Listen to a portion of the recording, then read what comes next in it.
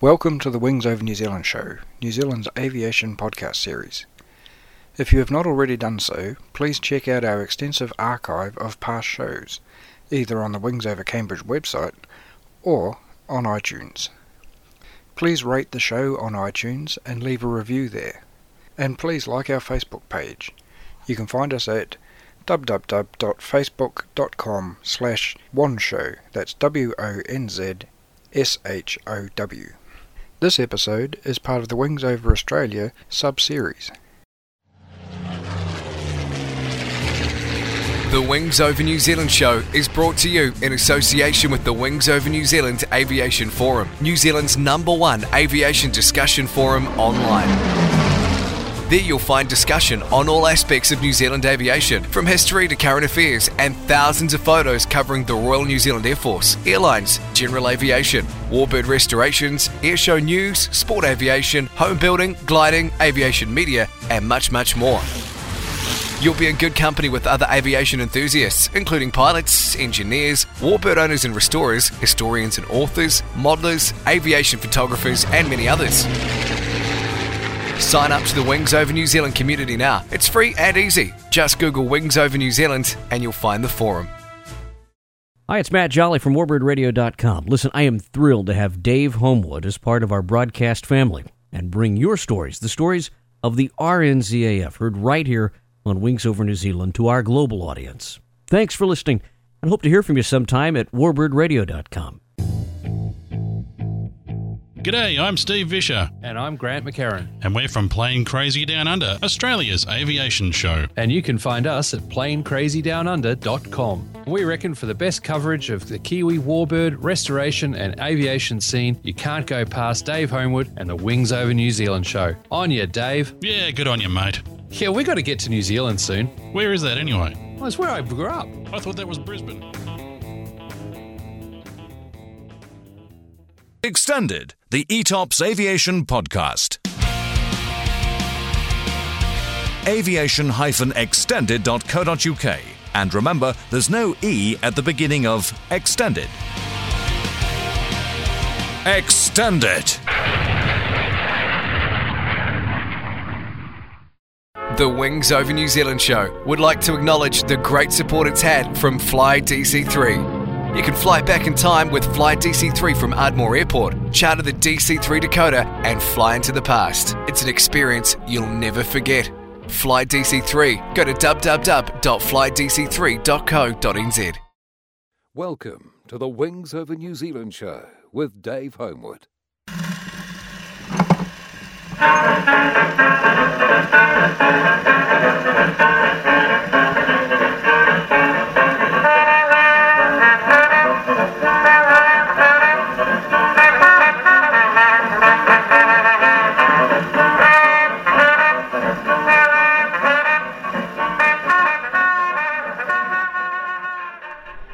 Welcome to the Wings Over New Zealand show. I'm your host, Dave Homewood. And I'm your host for the Wings Over Australia segment, James Kightly. And we're here at Temora with the Chief Engineer here, Andy Bishop. Hi, Andy. Okay. Can you tell us a little bit about your role here and what you do?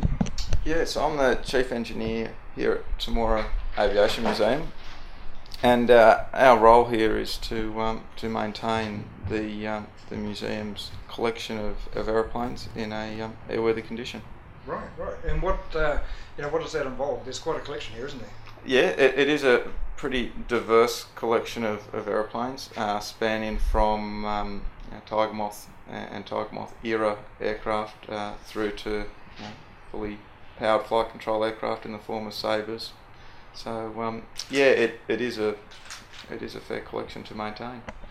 So to be responsible for that kind of a collection, you must have an interesting background in aircraft engineering.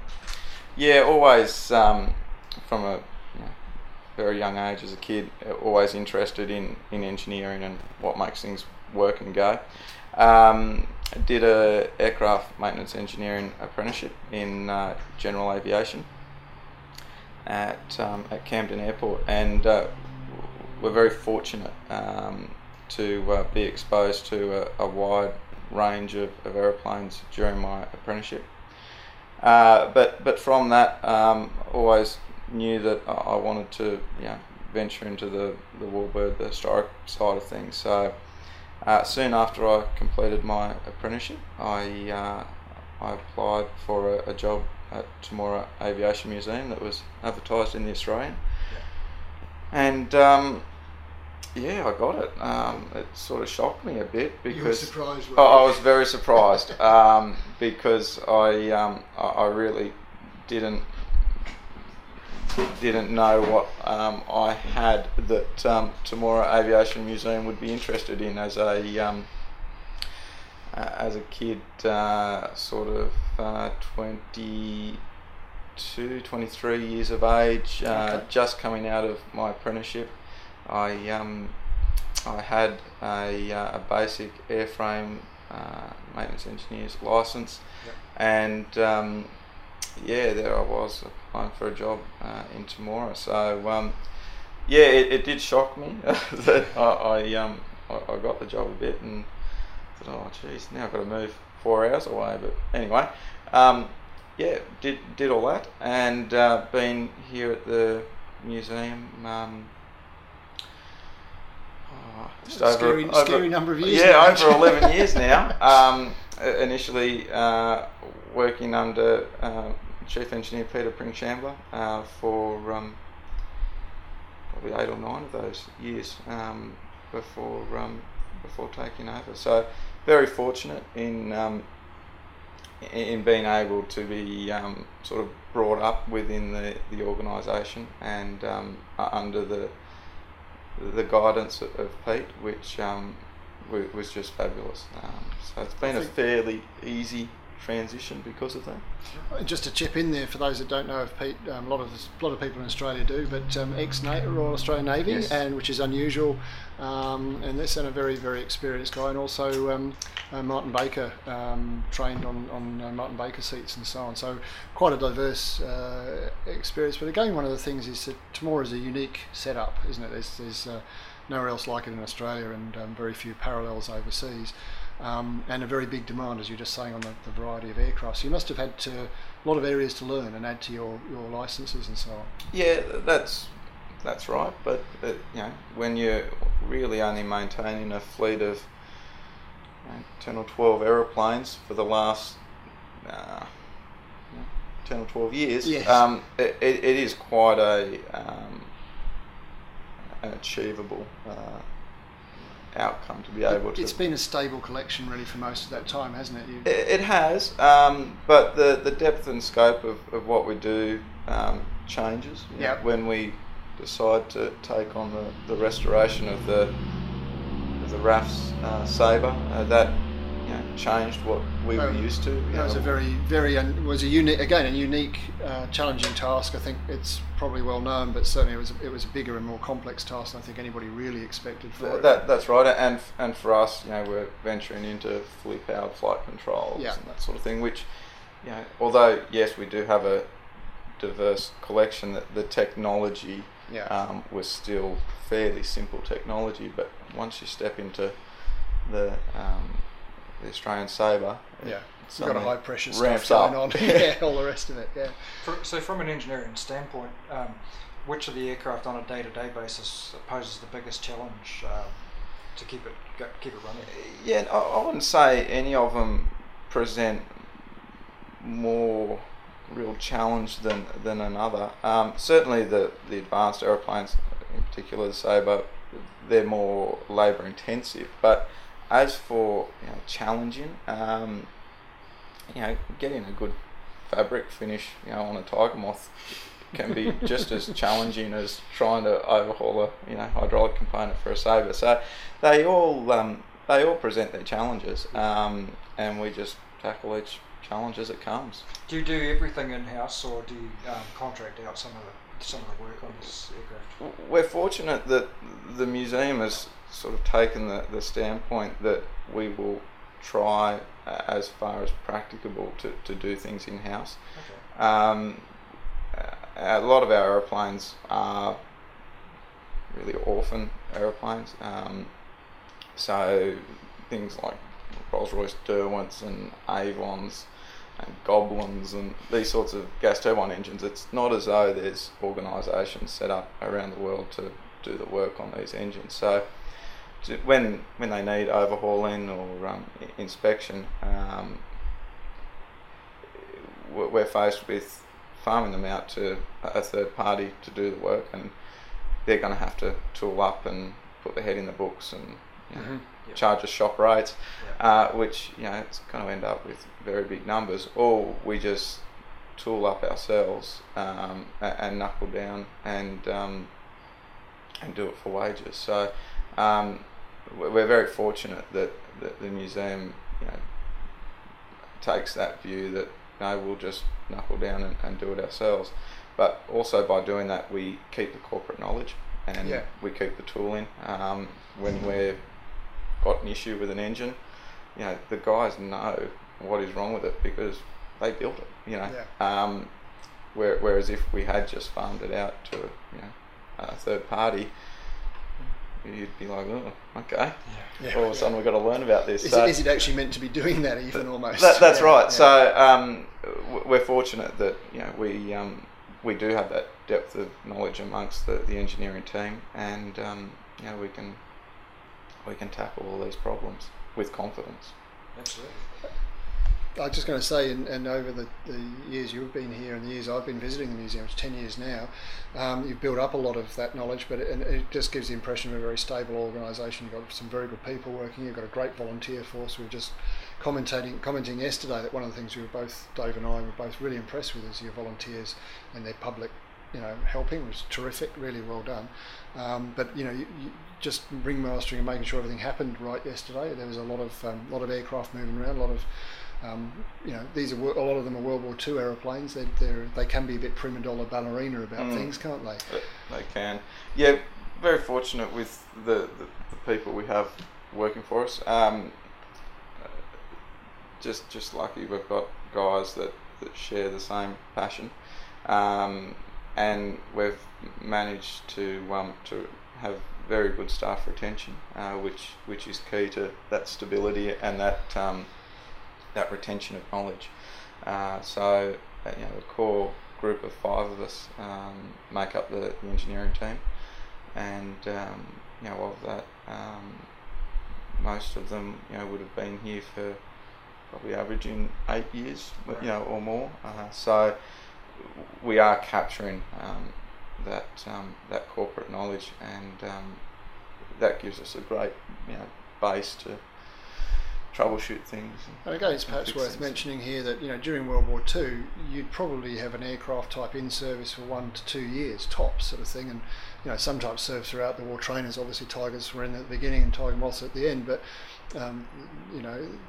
the level of knowledge required to operate them for decades is a different kind of thing, isn't it? And that's right, and also with the fairly low utilisation that a museum aeroplane gets, the types of maintenance they require and the squawks they come up with are quite different to what they saw in service. So it's a matter of constantly learning, constantly thinking. For people not so knowledgeable like you are about aviation technology, history, or like Dave and myself reporting on it, it's easy to forget that we're operating aircraft well beyond what they're ever designed to do. That doesn't mean they're unsafe. That's not the case, and you wouldn't be operating, other people wouldn't be operating them. But you're encountering questions and challenges that the designers never conceived of. Metal parts that would not expect to be working 60, 70 years later. That is just so true. These aeroplanes were designed for a job.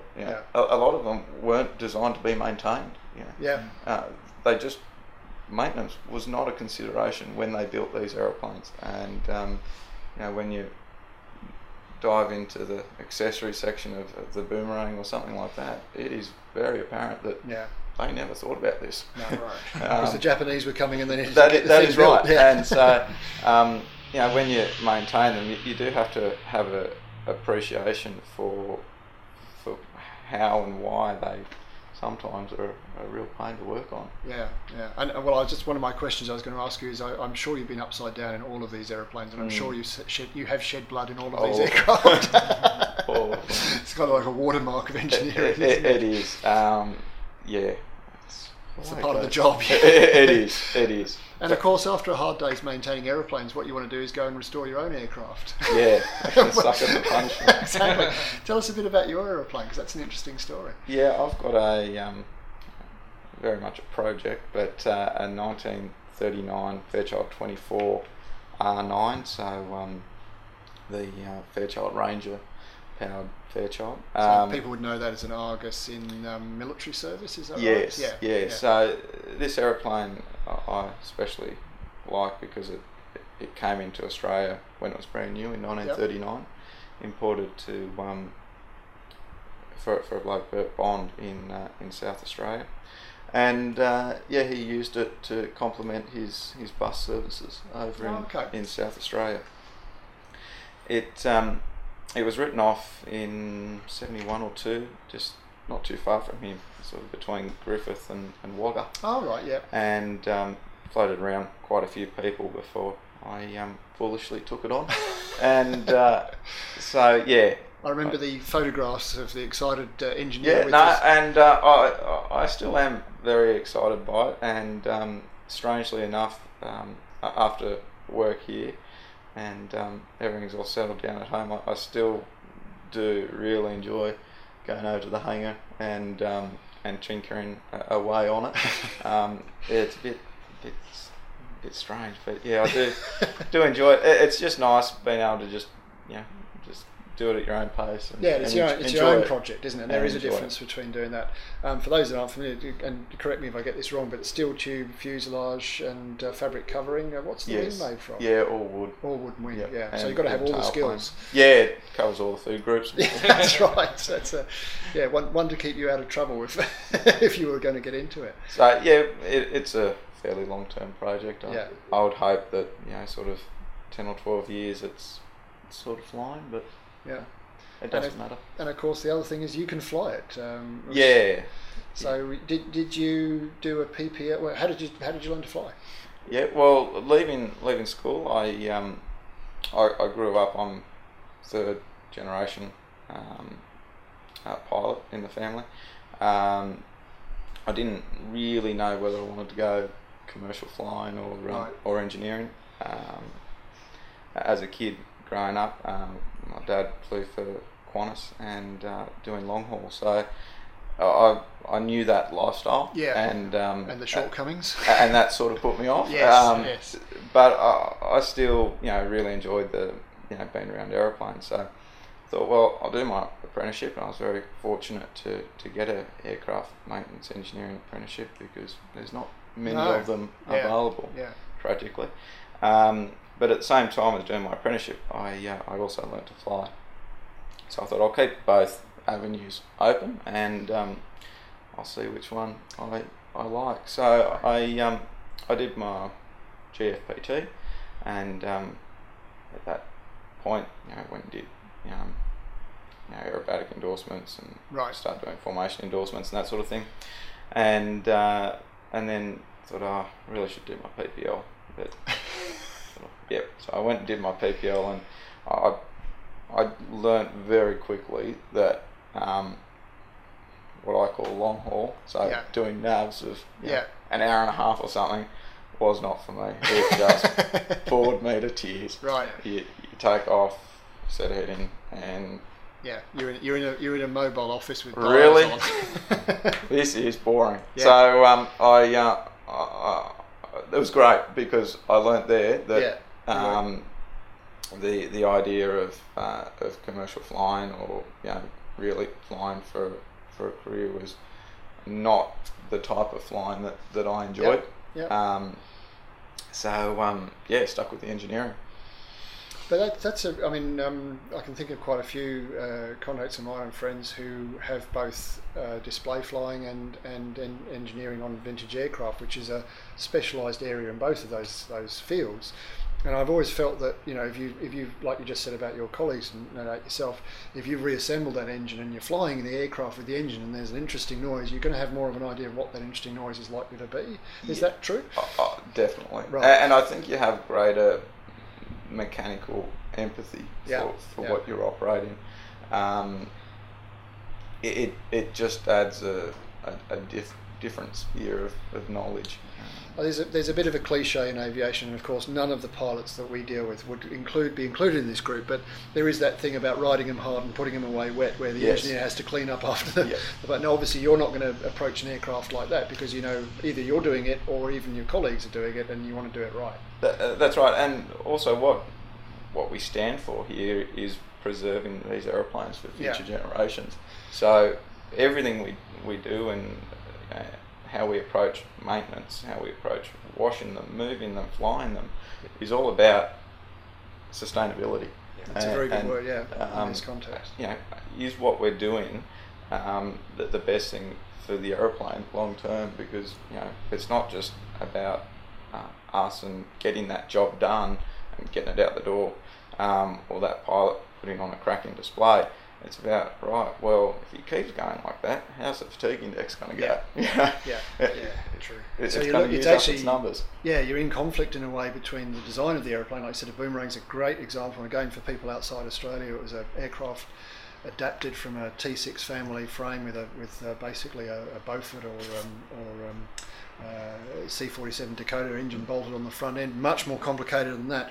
Rushed through, designed by a chap called German Jew called Fred David, and the Japanese were coming. They were convinced this was the only fighter we were going to have, and they would have just made no time for maintenance or simplifying the aircraft, or even there's bits about the design I've seen. I've gone, that's just an odd way of doing it. But obviously, it was the easy, quick way for them then. Yep. And then you're looking now. You're taking the boomerang. You have a boomerang in the collection, a beautifully restored one by Matt Denning originally.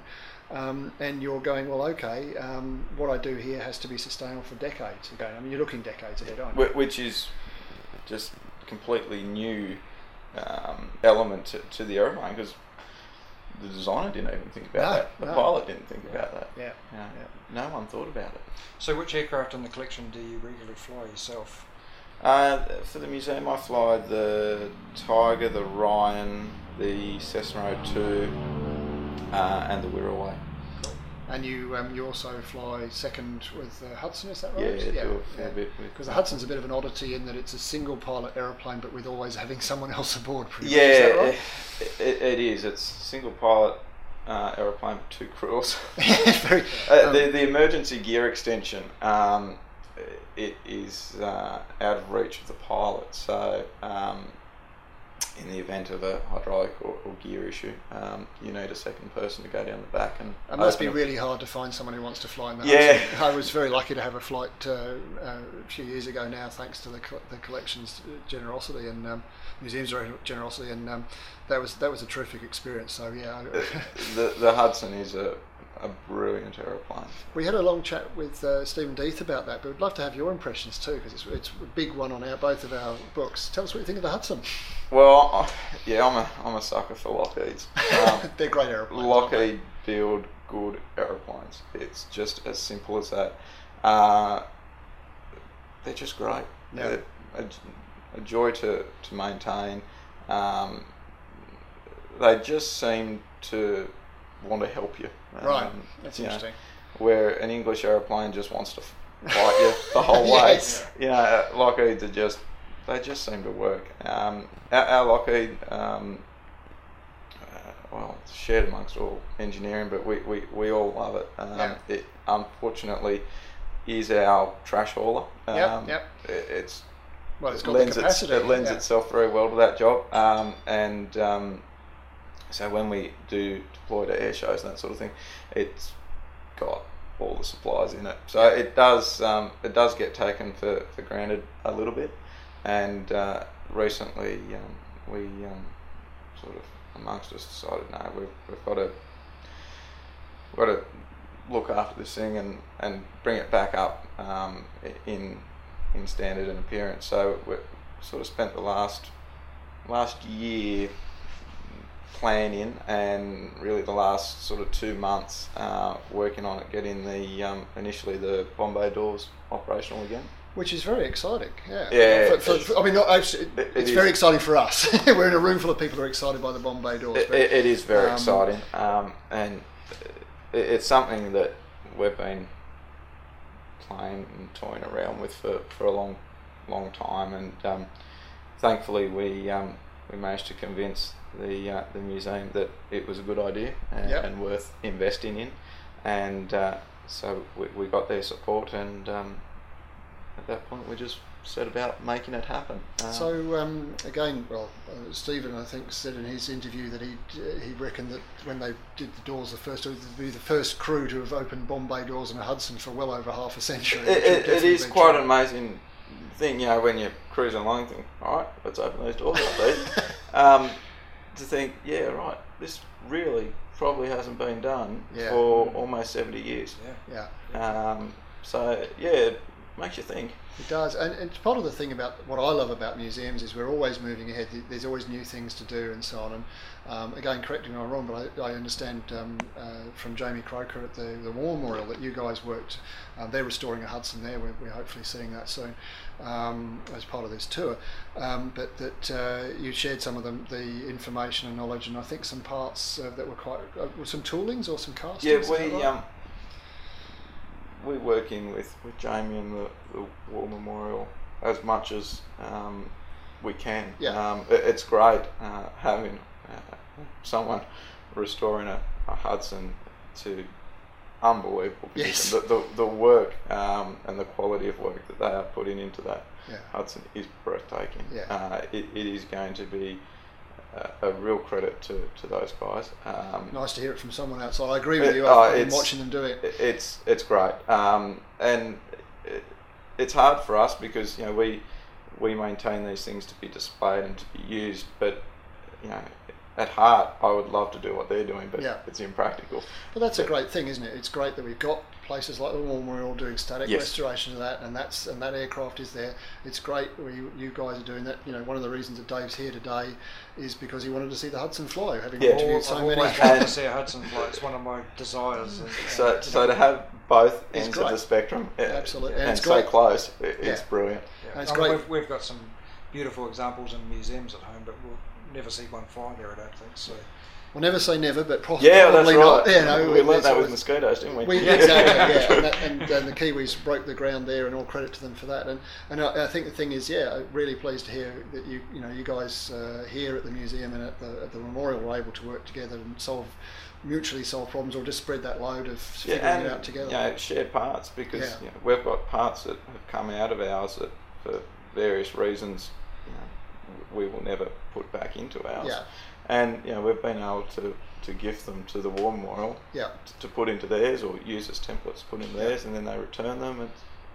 It's what keeps the warbird industry going. It is. We sometimes in the game, there's a bit where some people don't play so well with others, and sometimes I find it frustrating as a journalist talking to people in different countries restoring the same aeroplane, and there's my toys, your toys. But it's good when people cooperate and everybody benefits that way, I think. Well, it's what needs to happen. It is just what needs to happen, because it is becoming increasingly challenging to keep these aeroplanes flying, and unless everyone shares the information, shares the parts, shares the knowledge, it's just going to get really impossible and unnecessarily difficult to maintain. And that's an interesting area, because we now got 70 years of Merlin operations, to take an example. It's something we've talked about before, and then how you operate a Merlin today is very different from wartime. And one of the things we noticed today, and particularly on Friday, is the spray bars you got fitted with some aircraft, which is not original and very vital on a 40+ degree day. Yeah. How do you? Well, the question probably would be, how do you manage with a Spitfire designed to operate off English grass airfields in 20-degree temperatures tops, operating them here when you're hitting 40 degrees and so on? Yeah, with difficulty, but we did have some engine issues with the Spits going back, thankfully, a number of years now, and I was involved with the build of the engine we're currently running. It was built by Vintage V12s, Jose and his boys in Tehachapi, and again, because of the thirst for knowledge, we're fortunate that we spent over sort of 2 months over in Tehachapi with Jose, building our engine. Right. So again, you're contracting out, like you said earlier, but you're also capturing the knowledge by being there and doing it. That's the whole idea. Brilliant. Yep. Yeah. So I was there for the strip down and inspection. Everything went out to its various places for NDT and refinishing, and when it was all ready to assemble, I went back for another sort of 2 months to see it all go back together and walk through that process with them through full test running and putting it in the can ready to come back home. But from that and my time over there, it did really hammer home how delicate those engines are. They're a beautifully engineered, robust engine. However, they need to be treated with respect and operated very carefully within their design parameters. And one of the main issues with Merlins is temperature and keeping that temperature under control. Yep. And as you say, operating out here in the Riverina, it gets very hot. and Spitfire, it's not exactly the best radiator design of any aeroplane. So we decided that we weren't going to compromise reliability. So when we came and put the engine in and did basically a firewall forward rebuild of the aeroplane, we did pre-oiler mods, so we can ensure that camshaft doesn't run dry on start. A pre-oiler mod is a classic example of what we're talking about, because they weren't worried at the time a Merlin on a Spitfire in World War II would put up that was never going to be an issue, whereas now it's absolutely certain to be something you want to be avoiding problems with. It is. So we fitted an engine pre-oiler, engine oil heaters, and also spray bars. So thankfully we're able to pull a lot of knowledge from Mike Nixon at vintage V12s, specialty engines, and from his Reno experience with using spray bars and that sort of stuff, we're able to sort of determine what we were looking at in capacities and water flows to keep the engine cool. I mean, we're not trying to push it hard. All we want to be able to do is taxi back without it getting hot. Yes. We're not trying to do anything too special. We just don't want to cook it. Yeah. So very, as it turned out, a fairly a simple mod, very unobtrusive to the aeroplane. We're quite lucky in that our aeroplanes are very original aeroplanes. The Mark 8, it's one of the few, I guess, completely original aeroplanes. And so you're loath to go drill holes in all these beautifully part numbered and inspected skins and bits of airplane. So we're able to install the whole system without drilling a hole in any of the wings or airframe, so that down the track it can always be preserved as a very original aeroplane. So we're holding about 20 litres in the Mark 8 and flowing about 3.2 litres a minute of water to both radiators.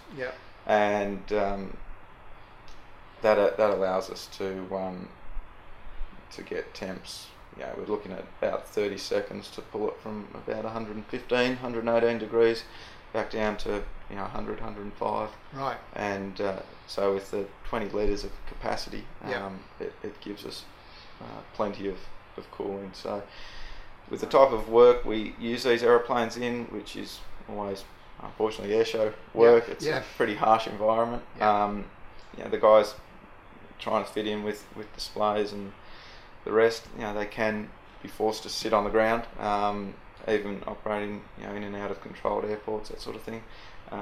It is an unnecessary, unfavourable thing, that they do have to sit on the ground at times, and they do get very hot.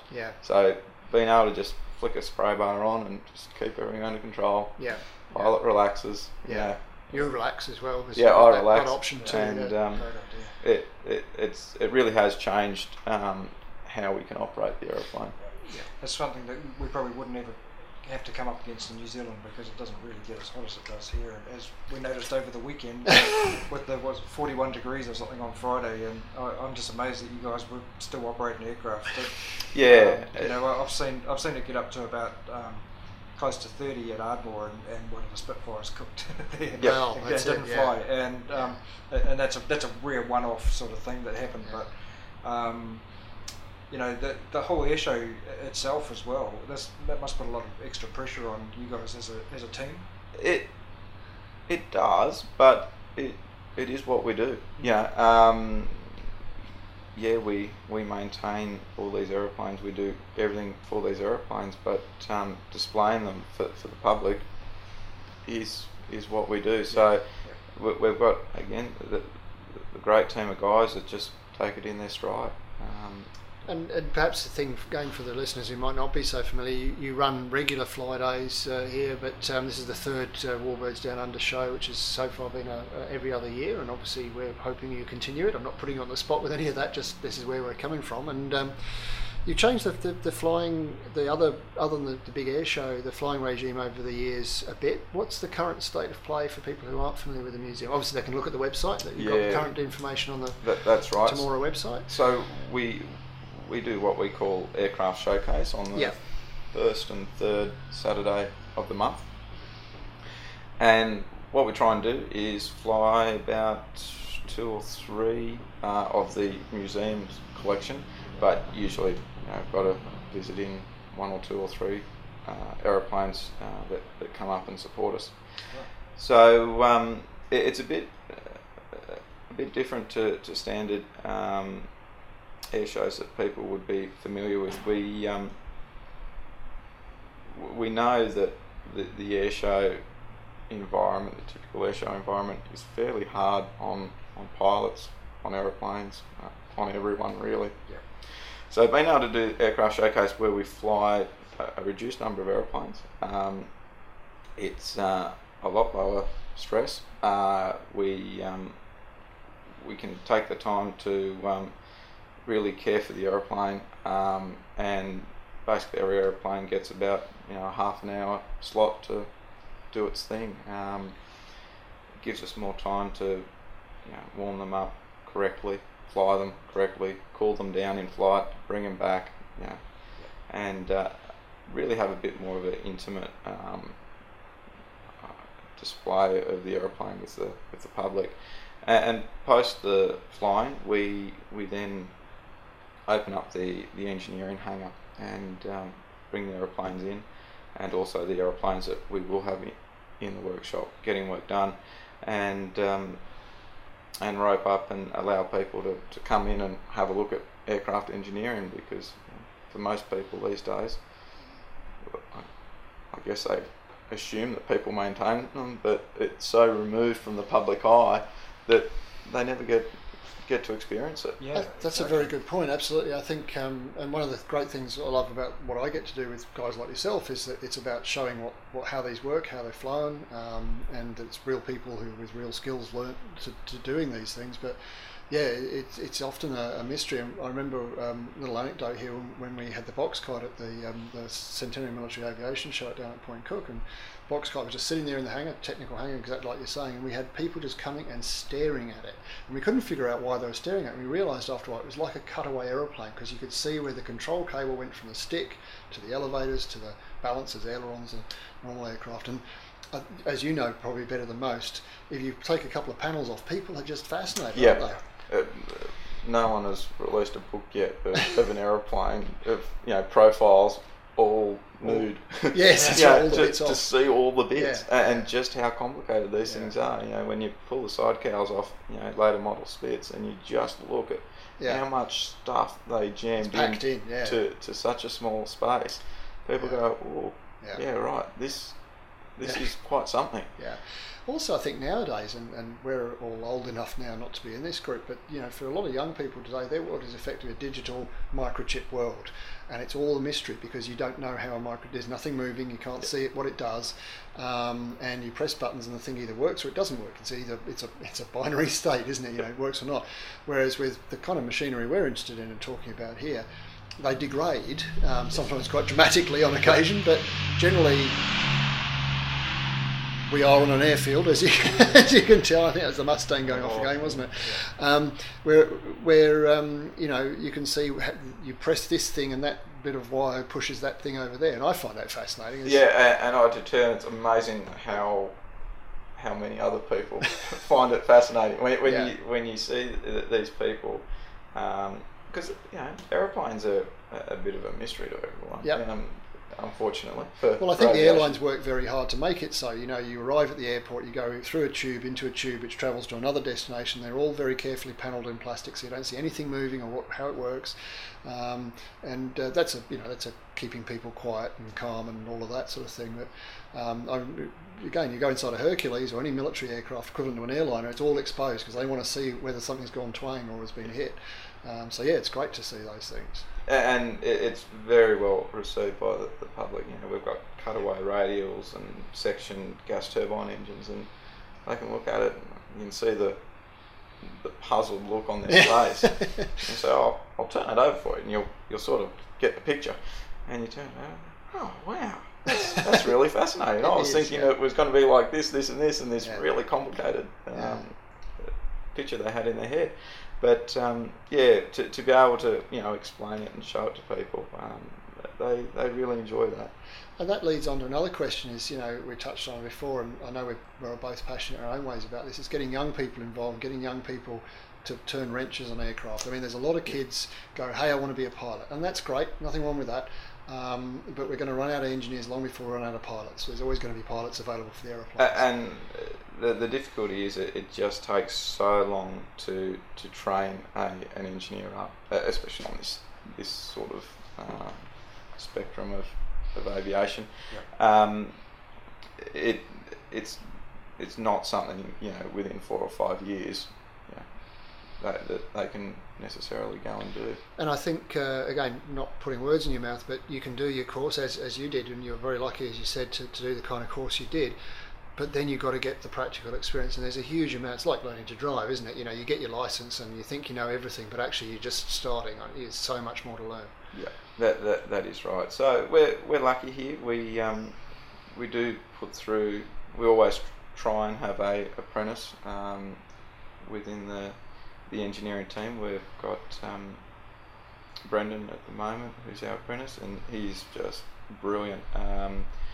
We've had him a year and almost 2 years now, and he just loves every bit of it. He's learning to fly as well, and it is great to be able to put back into your industry, and especially with someone who really appreciates it and gets. Well, that's the thing. We were talking with a couple of other people in this series, and with the young people involved, you need to see the passion, and I think that's one of the reasons that the entry gates can be quite hard and high to get through, because once you've shown that you're going to get through that gate to get into the game, then the organisation can rely that you're going to commit to the organisation, to that learning, to being a player. Whereas if it was really easy, hey, come and give it a week's trial and see how you go, that would be great, but the dropout rate would be punishing, and you don't have the time and you don't have the bits to sacrifice to hand people. That's a really good point. Yeah.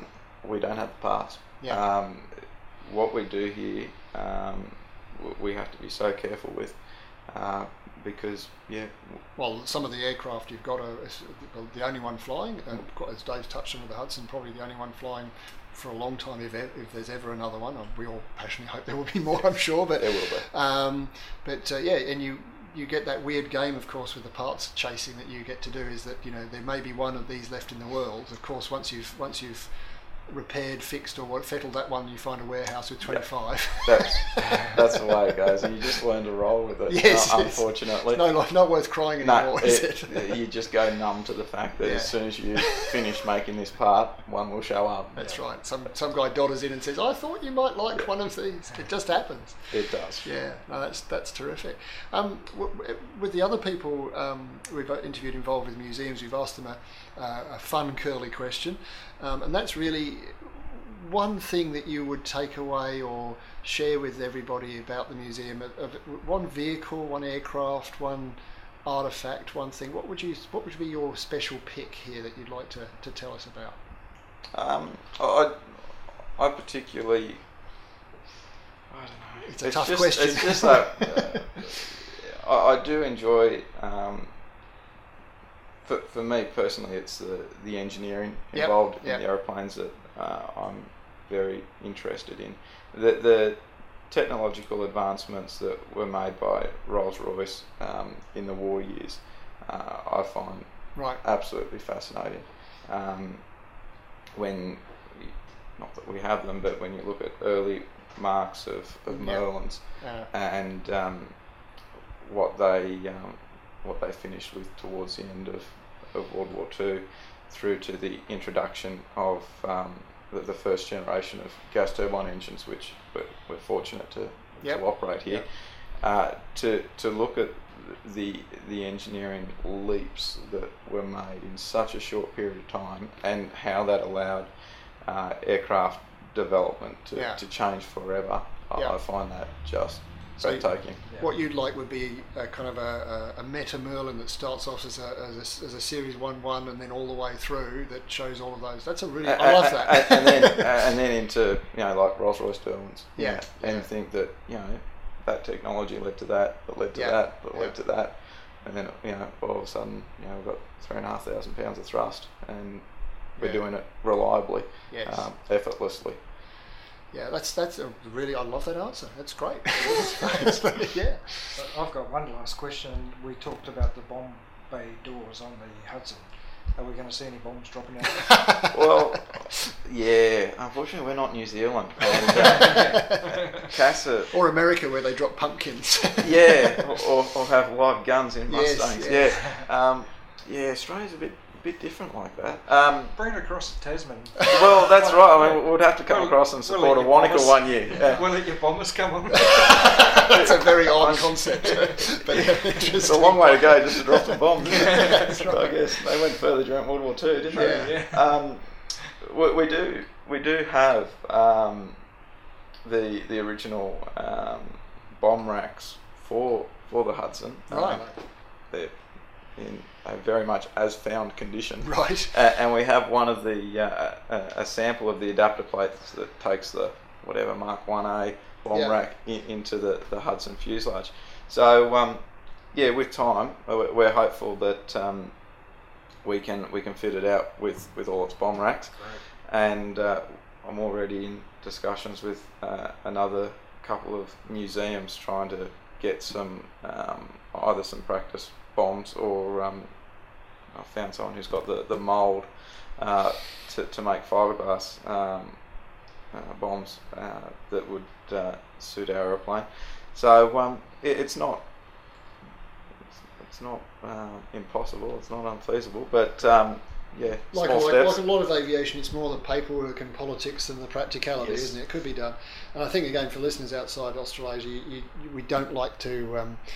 There are quite strict limits on what you can do here, stricter than some other parts of the world in certain ways. But I think the flip side is CASA is supported a lot of good developments. We do have an active and vibrant warbird community. Absolutely, I think we're actually very, very fortunate in what we are allowed to do with these aeroplanes, and the practical approach we are allowed to apply to maintaining them, because we are operating very old aeroplanes where parts and consumables aren't always available, and we're very fortunate that we are given liberties to make practical decisions as engineers to keep these aeroplanes flying. And without that practical approach, it wouldn't happen. It would not happen, unfortunately. And that's just a little comment there that you made, which is we all look overseas and envy what other people are doing and so on, but it's great that we're able to compare, and certain countries have things we don't, but we've got stuff like the Flying Hudson yet again that nobody else has. And the boomerang, I've been really impressed to see the boomerang and hear the boomerang. I didn't know it sounded that good. The boomerang is a very impressive display aeroplane. Yeah. The sound of it, its stature, it's a great aeroplane. I mean, for us as Australians, there's a lot of history and heritage behind that. But I think on any basis, I'd love to send one over to Flying Legends, say, just so they could see what a great, as you said, what a great display aeroplane it is. Rather than it was else. Interesting when I was in Tehachapi, Juan, one of these big Mexicans who was working on our engine, who we had very broken English, but he knew boomerang because Sanders built the boomerang for Guido, and another one that stayed in America. And when I said in the collection we had an original boomerang, he knew immediately what a boomerang was. And I thought, you know what, that is pretty impressive. That's very neat. Yeah. I think that's a great position to finish on, because we've stolen quite a lot of your time in a very busy environment. So we'd just like to say thank you very much, Andrew. Thank you, Andy. Great. Cheers. Thanks. Cheers. That was the Wings Over New Zealand show with Dave Homewood.